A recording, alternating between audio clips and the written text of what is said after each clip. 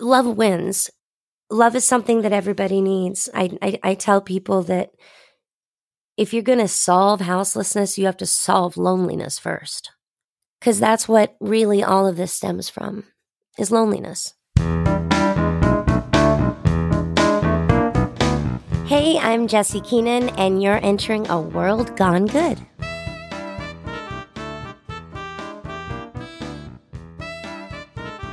Well, hello, my name is Steve, and here we are together again, getting our good on. This is World Gone Good, the podcast that shines the light on everyday good people, making good things happen each and every day. Hey, here's a little something you can do that's kind of good, kind of cool, kind of neat and new. You can support us on our Patreon page, where we share extended audio clips of our upcoming shows, catch-ups with former good guests, and I hear there's even some crazy fun videos that some guy named Steve put up. I make these oatmeal pancakes. They're 4 ingredients you don't want to miss out. That's all I'm saying. It's a good, fun way to get you some more good. Visit patreon.com/worldgonegood. Support the show. Get more good. Patreon.com/worldgonegood. Okay, here's a question.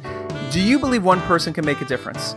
I'm talking a true, real-life difference. Or have you become so jaded in the last few years you don't believe anyone makes a difference about anything anymore? You need help. Seriously. The first step is admitting there's a problem. You are the problem. Wait, what is happening? What am I doing? Okay, what podcast? I, myself, speaking for me here, I believe one person can make a difference. And sometimes that difference just takes showing up. And to prove my point that I am right and you are wrong and jaded, yet again, I've invited on today's good guest.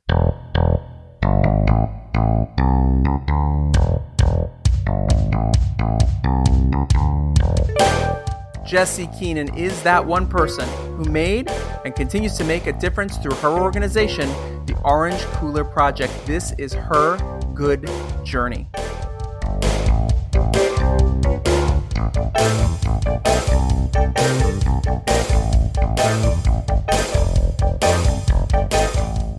Jesse Keenan, we met through our mutual friend, John Ford. How do you know John Ford? You can make up a big lie and then tell me the truth. Oh, I met John Ford at the John Ford Center. It's like the Betty Ford Clinic. It's just a little different. Exactly, and so now I'll tell you the truth. I honestly can't remember. That's amazing. But was it through you both do voiceover? So was it through the voiceover world? I'm sure that, yeah, we're in, there's different circles in the voiceover world, different workshops that you've gone to, different, auditions you've been on, different things you've been cast in together. There's a lot of opportunities to actually hang out with each other. So a lot of us we'll go to the Fat Dog in North Hollywood on Magnolia there, for somebody's birthday or whatever. So yeah, it's everyone, we're kind of in like a group of friends. How long have you been doing voiceover? I've been a singer since I was 6, I think it was. I was one of those Star Search kids. Star Search, for people that don't know what it was it's like the original American Idol. Everybody watched it. And there was singers, and there was dancers, there was models, and there was all different types of things. It was a talent show hosted by Ed McMahon. And so when I was 12, I came out from Iowa to do that. So I was really a singer up until I decided to get into the voiceover world via I literally started taking every workshop I could. I would volunteer for things I couldn't afford, which is a really cool thing to do. I mean, it's free work for them and it's free education for you. Let's see. But yeah, it's been 5 years, 6 years now that I've been in the voiceover world, you should say. I could say. Sure. I remember Star Search. I'm old enough to remember Star Search. You are? Did you? Yeah. Oh God. Yeah. Did you compete against somebody else, on the split screen, and then we had to get the stars? Did you get the 3 stars, the 4 stars, the 5 stars situation? Totally. And the first show I sang, When You Wish Upon a Star, and my competitor, I can't remember his name, but he had won 9 times before that. So it went down to an audience judge at the end because we tied. And so the audience chose me. So I ended up winning that show. And then the next show, this kid named Lance Callahan came on, and he sang the song Memory from Cats, and that was like huge in the 80s. So of course his voice was amazing. So he won, and my Star Search journey was over. It was a short-lived journey. It was a short-lived journey, but it was, and I know Lance now to this day. I don't know about the other kid. I should look him up. he's somewhere very, very sad, I'm sure, still. He's with all of his instruments because he kept going on about how every one of his family members played instruments. And I remember bits and pieces of my childhood. That's so funny. Did you get to stay the week in LA when this in between? Yes, they put us up at a hotel that was not near a McDonald's. Oh. And I was an Iowa kid. I'm like, I want a Happy Meal. I want Pizza Hut. Otherwise, there is no other food. That's so great. Where did it film in LA? Was it in the Valley or was it up in like Sunset? Where was it? It was the Lawrence Welk. The Lawrence Welk Theater. Oh, okay. Yeah, I think it and it was somewhere on either it was like Hollywood Boulevard. That's a big deal for you were 12? Yeah, I was 12 years old, and I just sent in a tape. Like my neighbor was a drummer, so he like banged on the wooden table, and I sang to it, and then I happened to be singing down at the San Diego Padres Stadium, singing the national anthem, the week that they'd called my home phone number and said, "Hey, we want Jessie to come audition." And my father at the time had said, "Well, she's in San Diego right now." They're like, "We'll just take a train up to Capitol Records." So I took the train up to Capitol Records with my mom. She saw her first celebrity in the elevator. It was hilarious. And I auditioned, and then a couple weeks later in Iowa, they said, "Okay, we're flying you out to do the show."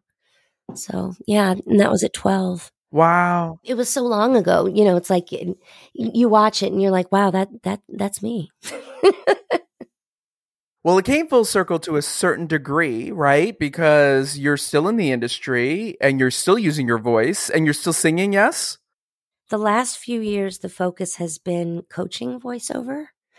I found that I've got a way of getting people to take script or whatever the word on the page is and utilizing their imagination. That's something that people don't think about. They think, "Oh yeah, I can do voiceover. I can just read." Well, yeah, no shit. Everybody can read, but can you actually use your imagination, and give it life? Right. And I found that a lot of non-actors need that first step before they even try voiceover. Right. Because they haven't done acting before. Right. You've got to get creative and keep your foot on the gas pedal. Now, we celebrate people here who are doing good things, and everything you've discussed so far is beyond good. But you're here for something else you do called the Orange Cooler Project. Tell everybody what that is. So the Orange Cooler Project really started out of love, as I actually drove my car to the March on Washington in D.C. With the Reverend, Jesse Jackson was there, Al Sharpton, and all these people got up and spoke, and there was thousands and thousands of people on the mall. But my journey over there, and while I was there, is I had more conversations with the homeless people. And I just kind of got to know people on a human level instead of looking at an encampment and going, "Ew." Does that make sense? Mm-hmm. So I came back, and one of the things I learned when I was crossing the country is every day you should be helping somebody. Just do one thing, right? So I took that and I aimed it towards my own neighborhood and Skid Row. I was going down to Skid Row 2 or 3 times a week, giving out free lemonade. And because, it gets so hot in Los Angeles, people that live on the streets, they're dropping, right? Not only just from heat, but because they are on drugs and medication and things to numb whatever's going on in their life. So what I realized, you sit back, look at the United States like a big umbrella. People didn't have ice water. And there's people fighting over ice water in some places, after a tornado, Texas, I think they were taken care of okay, but, Katrina, are you kidding me? There's people fighting. That should not happen in the United States. So I thought what I could do is provide orange coolers, a way to keep them cool, keep them alive while they're going through whatever they're going through. So I found the encampment on Etna Street, which is literally 1 street away, and then I'd say 2 streets away from where I live. And I started bringing ice water to them and blankets, hot chocolate when it was cold. And I started learning all about how this whole city deals with the homeless. And that's now been 3 years of learning, teaching, and just bringing myself to the situation. And what myself did is I picked up a broom. I started cleaning up trash. I gave them ice water. After a couple months, people are like, hey, let me do that for you. I'm like, okay. So they started cleaning. So then we started realizing that, hey, they're not going to come and take your tent and all your property every week if you keep your area clean, right? So that's what we've done. And, it's been by myself. It's crazy to say. But along the way, I've met other nonprofits and other mutual aid groups that have helped me and taught me how to form a nonprofit, number one, the different grants, the different options that are available for funding, and how the city works. And so I've been an entertainer my whole life. I was a singer for Disney and, done some really cool stuff. And it's a lot more fulfilling in my life right now to take care of the people who need help. And yes, they may be addicts, but that doesn't mean you forget about them. And it doesn't mean that you just leave them to die. I myself am 11 years sober from alcohol and hard drugs. So I have an understanding of where they're at. I myself, was looking at homelessness unless I got a waitressing job. And so I remember that feeling of, oh God, my only option was going to a Christian 1-year program in Iowa. That was literally my only option at the time because there was no beds anywhere else. And I wasn't going to sign that piece of paper. So I got a job and then I got another job and I saved up a bunch of money and I got back on my feet. So I understand where they've been and I understand that they still have skills that can be utilized to help the situation overall. So I brought them trash bags and this is literally every day. Trash bags, brooms, and ice water. And now if you go down Etna as of an hour ago, the sanitation is no longer fighting with the people. Sanitation is just cleaning up what's the trash that's on the right-hand side of the street. So I figured out a way for the sanitation department to compromise with the houseless. Does that make sense? Yes. And let's talk about a few things here. You said something so important, which is it all started, from what you're telling us, with communication. Yeah. Which is something has been a passion about yours, whether it's singing, performing, voiceover, and just talking to people. And I think that so much of the situation that happens in the world can just be simplified down to let's talk and let's listen to each other. Right. And I think that's so powerful. Yes. And that that's called, you know, oversight as well, because you've got all these different pieces in Los Angeles, all these organizations working and paying their own bills, right? In little circles. But what they don't realize is that if they would just connect, aside from the dollar signs, you know, aside from the dollar signs, just connect, you'd realize that these guys have this big green sheet which lists all the organizations. All these organizations should have these green sheets in hand, right? It would make it so much easier, so much faster. But it's the same thing that's happening in City Hall with communication. And I think hopefully that's what Karen Bass is dealing with. There has been a lot of fighting within the City Hall. So it's hard to get any kind of resources from them. So I had to go to the Van Nuys Neighborhood Council, which is the council that covers this area. Skid Row Council, I haven't approached yet.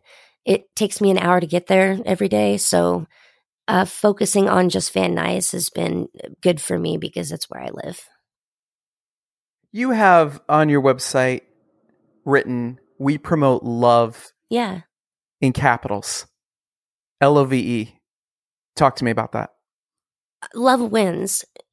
It's love is something that everybody needs. I tell people that if you're going to solve houselessness, you have to solve loneliness first.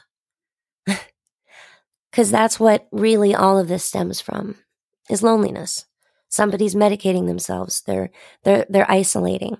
So showing love, even in the face of this person has hurt you over and over. Maybe they yelled at you last week, but now this week they're nicer. It's kind of like a big family, I was about to say, this sounds like my family. Yeah.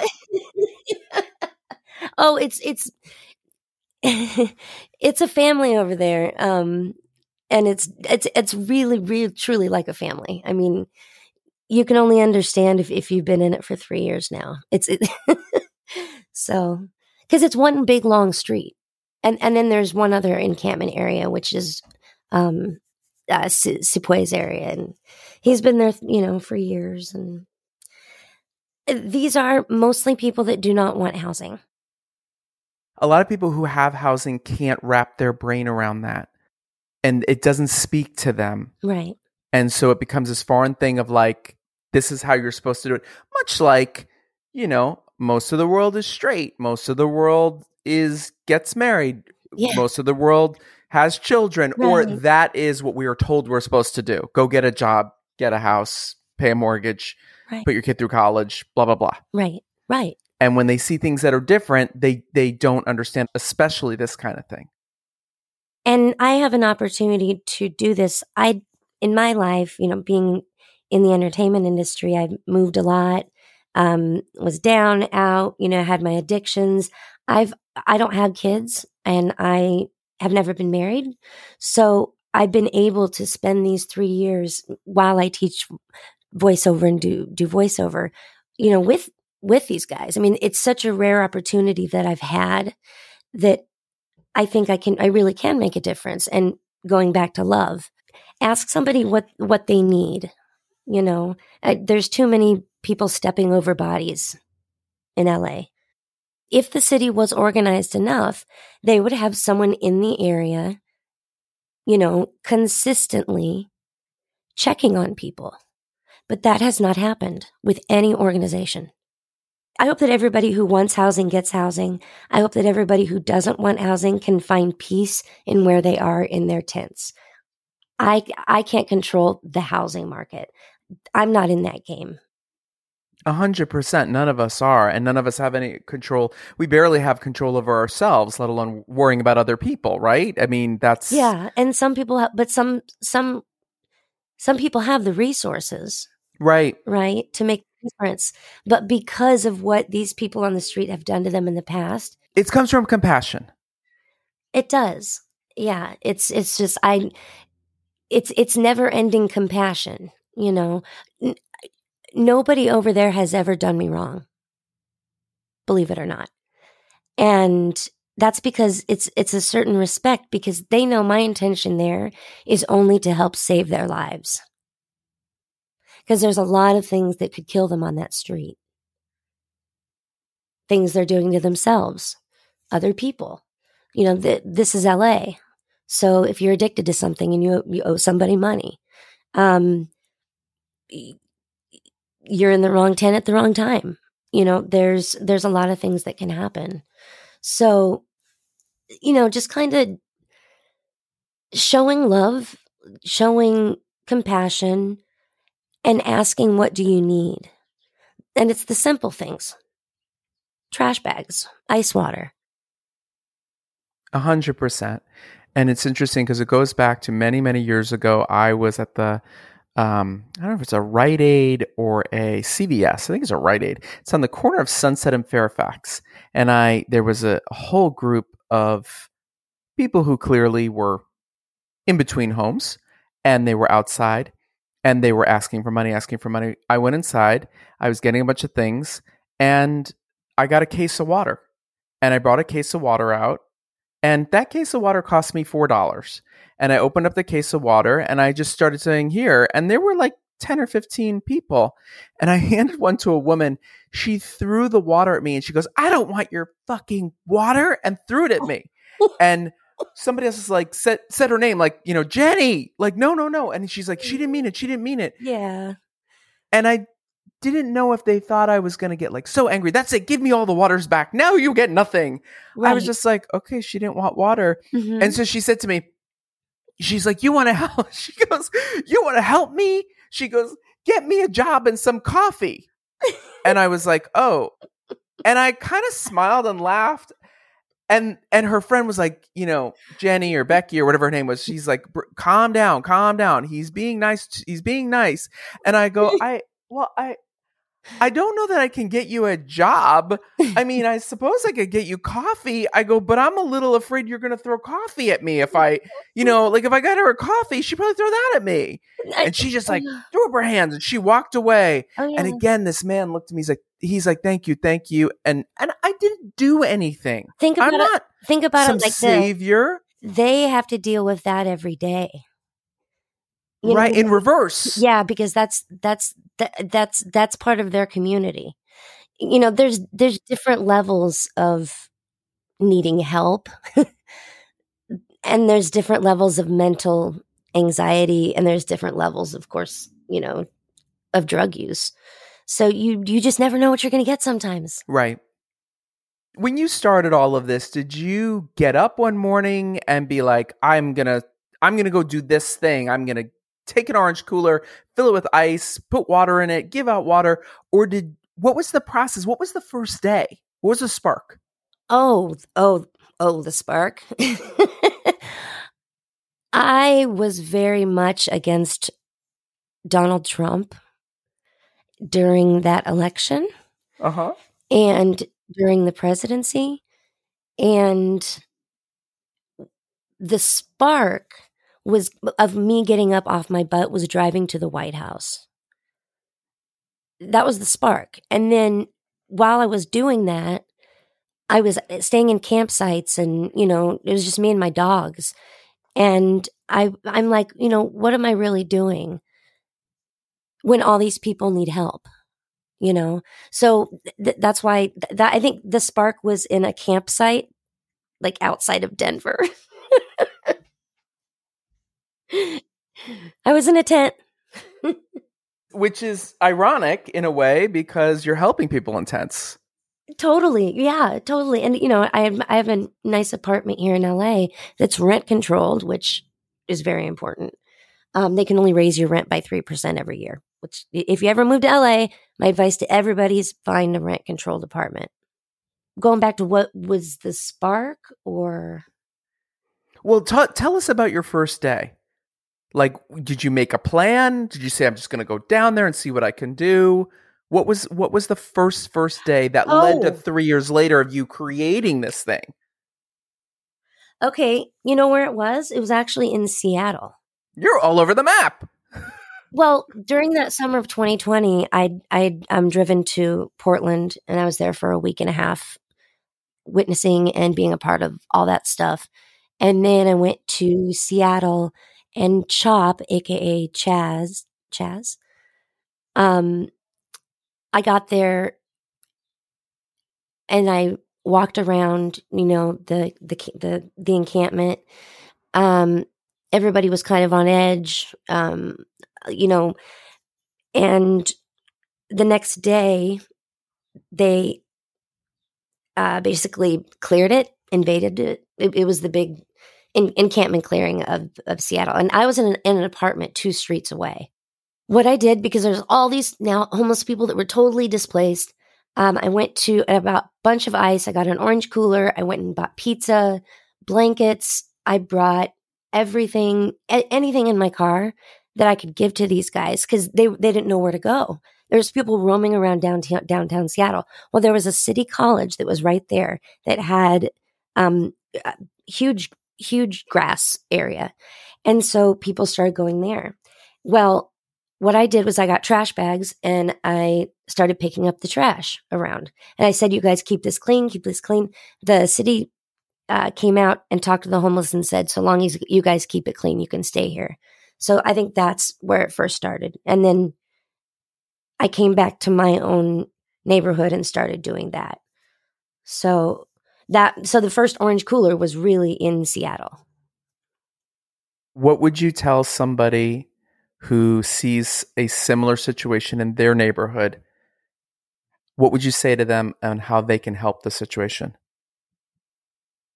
I would go in pairs just to be safe. I'm a little bit crazier, I guess, and I live alone. And in my situation, it was during COVID when I started this. So, feeling like I needed to help the world. Well, now if it happens if there's stuff going on in your own neighborhood where there's people living in tents or there's somebody that's always on the street corner asking for money, talk to them. Just say, how can I help you? What's your name? I'm Jesse. Oh yeah, cool. Oh, you're a former carpenter? Oh, no way. I don't know a single person out there that doesn't have a skill. Talk to them about their skill, just get to know somebody. Remember, it's the loneliness that has to be solved. So just you approaching someone and saying hi might be the one thing that saves their life. Just give them some ice water. I give out a lot of lemonade. How can I help you? They're very simple words. Of course, there's people that are always going to take advantage. I'm tough, so I draw my line. No, I can't give you a ride. Sorry, it's a street rule. And if you're in LA, especially, you need to get to know who the street leaders are, really, because there's always going to be people that are sort of leaders on the street for whatever reason. So, just getting to know people, being approachable, and even if someone is using and they are on drugs, they're still a human being.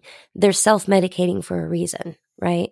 So use your common sense, give them some ice water. And, that what happened to you with that lady, that's really rare. On Skid Row, on Skid Row, that's happened to me.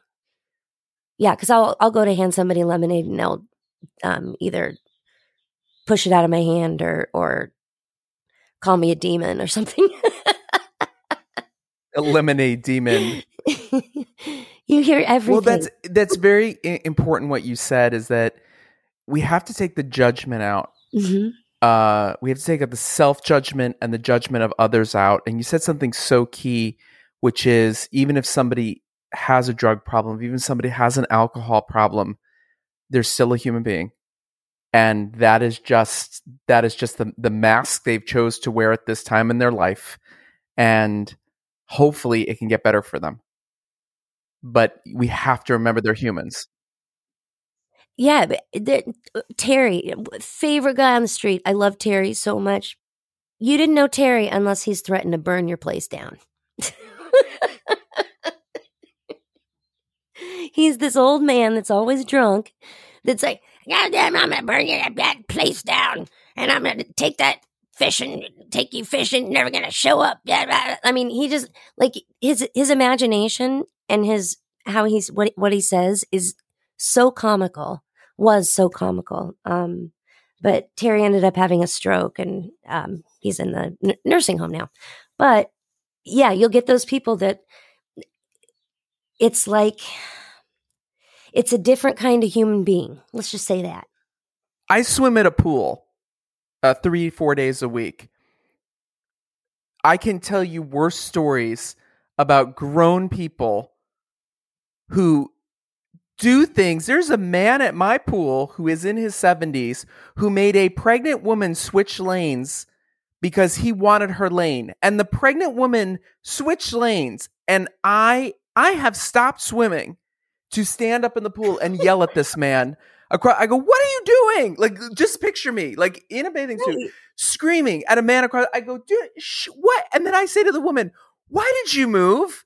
Well, he said he wanted the lane. I go, do not play small. I'm sorry. I go, stop apologizing. Like, that's another thing. This happened with another woman. I love you.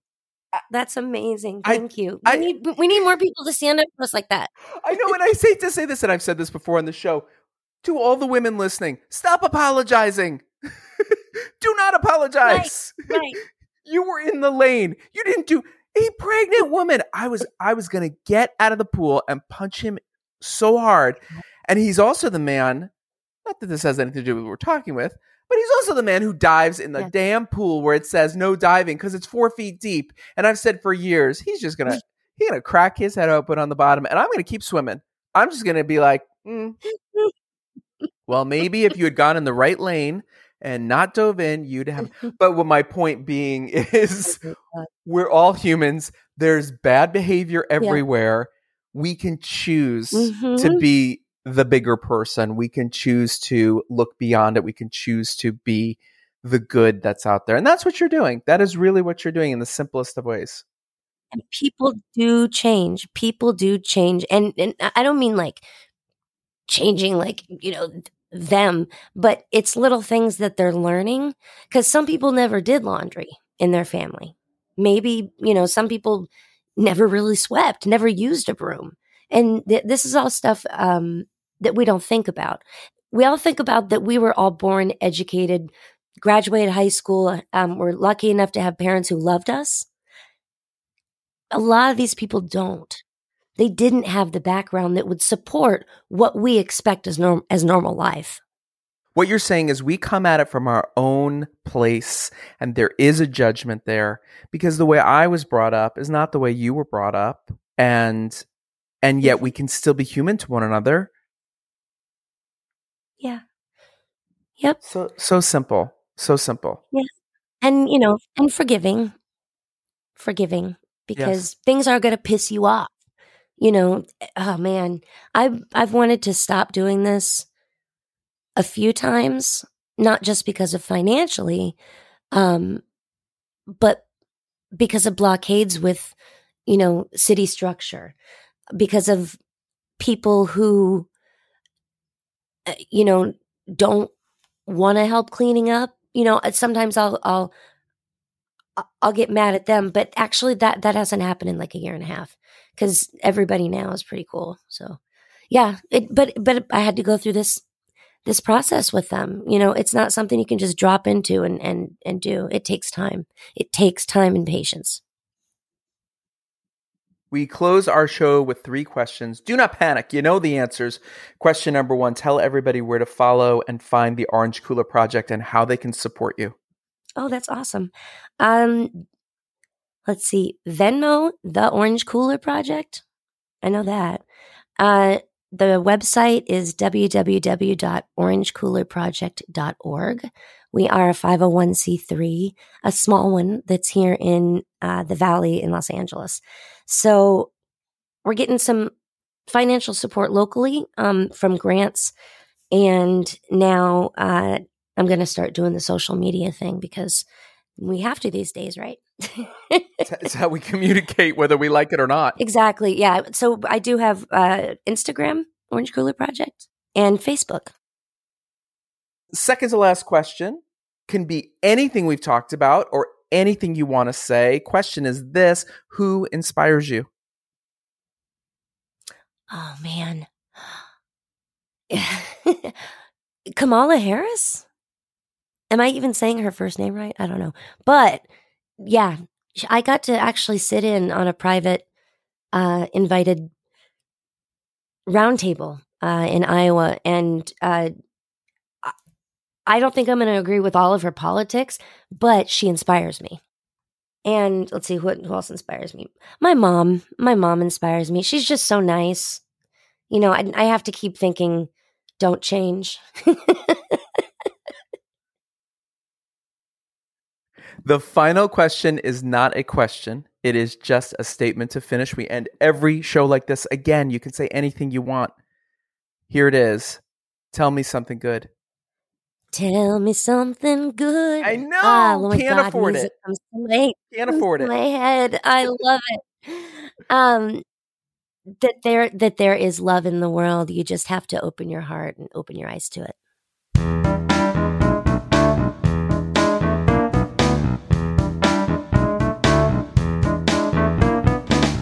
Thanks, Jesse, for sharing your good. Go check out the Orange Cooler Project for more good info. Next time on World Gone Good. You know, our goal, and for my own goal for my own child, who's now a very high-functioning adult, but you know, it's to help those children diagnosed with autism become successful adults with autism, because this isn't something. There's no cure. This is lifelong.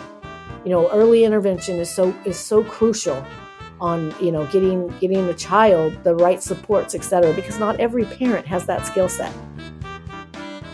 Wendy Medore is the brains and balls, bowling balls. You have such a dirty mind. Behind Stars and Strikes. It's the event that happens every year. We're everyday people, good people like you and me. We can grab a lane with our favorite soap star and knock down some pins and raise some money and awareness for autism. It's a cause close to Wendy's heart, and it's also the story of the good friendship she shared with actor Jerry Verdorn. Strike it up with us on our next brand new episode. You'll be glad you did. Until then, be good.